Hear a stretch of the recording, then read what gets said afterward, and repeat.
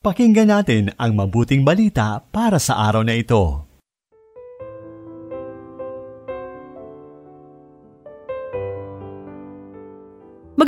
Magandang araw ng Biyernes, ginikiliw kong kapanalig. 18 ngayon ng Agosto. Ginugunitan natin si Santa Elena. Pasalamatan natin ang Diyos sa banal na ito at sa tulong ng kanyang panalangin, hilingin natin ang katapatan sa bukasyon kung saan tayo tinawag ng Panginoon. Ito po ang inyong lingkod, Sister Lines ng Daughters of St. Paul. Pakinggan na natin ang mabuting balita ayon kay San Mateo, Kabanata 11, talata 3 hanggang 12.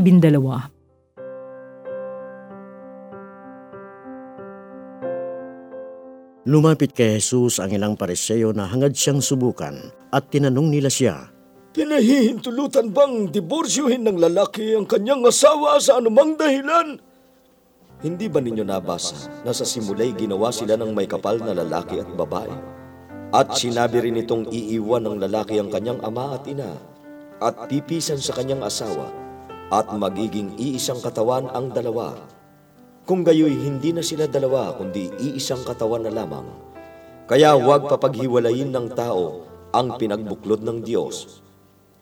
Kung gayon, bakit iniutos ni Moises na bigyan ang babae ng kasulatan ng diborsyo bago siya paalisin? Alam ni Moises na matigas ang inyong puso, kaya pinayagan kayong diborsyohin ang inyong mga asawa. Ngunit hindi ganito sa simula. At sinasabi ko naman sa inyo, kung may magpaalis sa kanyang asawa, malibang dahil sa pagtataksil, at saka magpakasal sa iba, nakiapid na siya. Sinabi naman ng mga alagad, Kung yan ang itinatadhana para sa lalaking may asawa, walang pakinabang sa pag-aasawa. Sinabi ni Hesus sa kanila, Hindi matatanggap ng lahat ang salitang ito, kundi ng mga pinagkalooban lamang nito. May ilang ipinanganak na hindi nakapag-asawa. May iba namang ipinakapon ng tao. At may iba ring tumalikod sa pag-aasawa alang-alang sa kaharian ng langit. Tanggapin ito ng pwedeng tumanggap. Isinulat ni Sister Ninyo ng Daughters of St. Paul ang pagninilay sa Ebanghelyo. Nung minsang sumakay ako ng taxi, naitanong sa akin ng driver kung totoo daw ba yung naririnig niya na hindi pwede mag-asawa ang madre. Sinang-ayunan ko siya. Sabay sabi na ikinasal na kami kay Lord, kaya hindi na pwede mag-asawa. At muli siyang tumugon, pero pwede pa po kayo mag-asawa. Ipanaliwanag ko sa kanya na hindi na pwede mag-asawa ang ikinasal na sa Diyos. Kagaya na mag-asawa, hindi sila pwede magkaroon ng isa pang asawa dahil nanumpa sila sa kanilang kabiyak.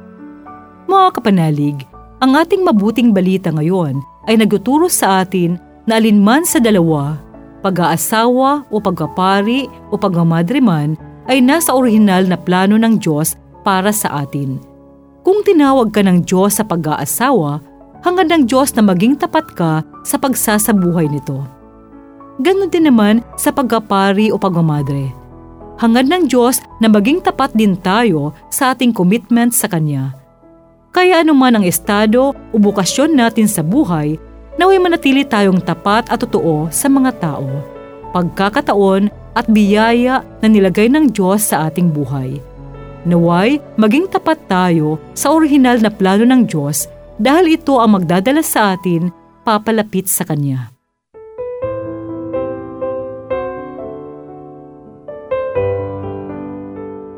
Inyong napakinggan ang mabuting balita para sa araw na ito.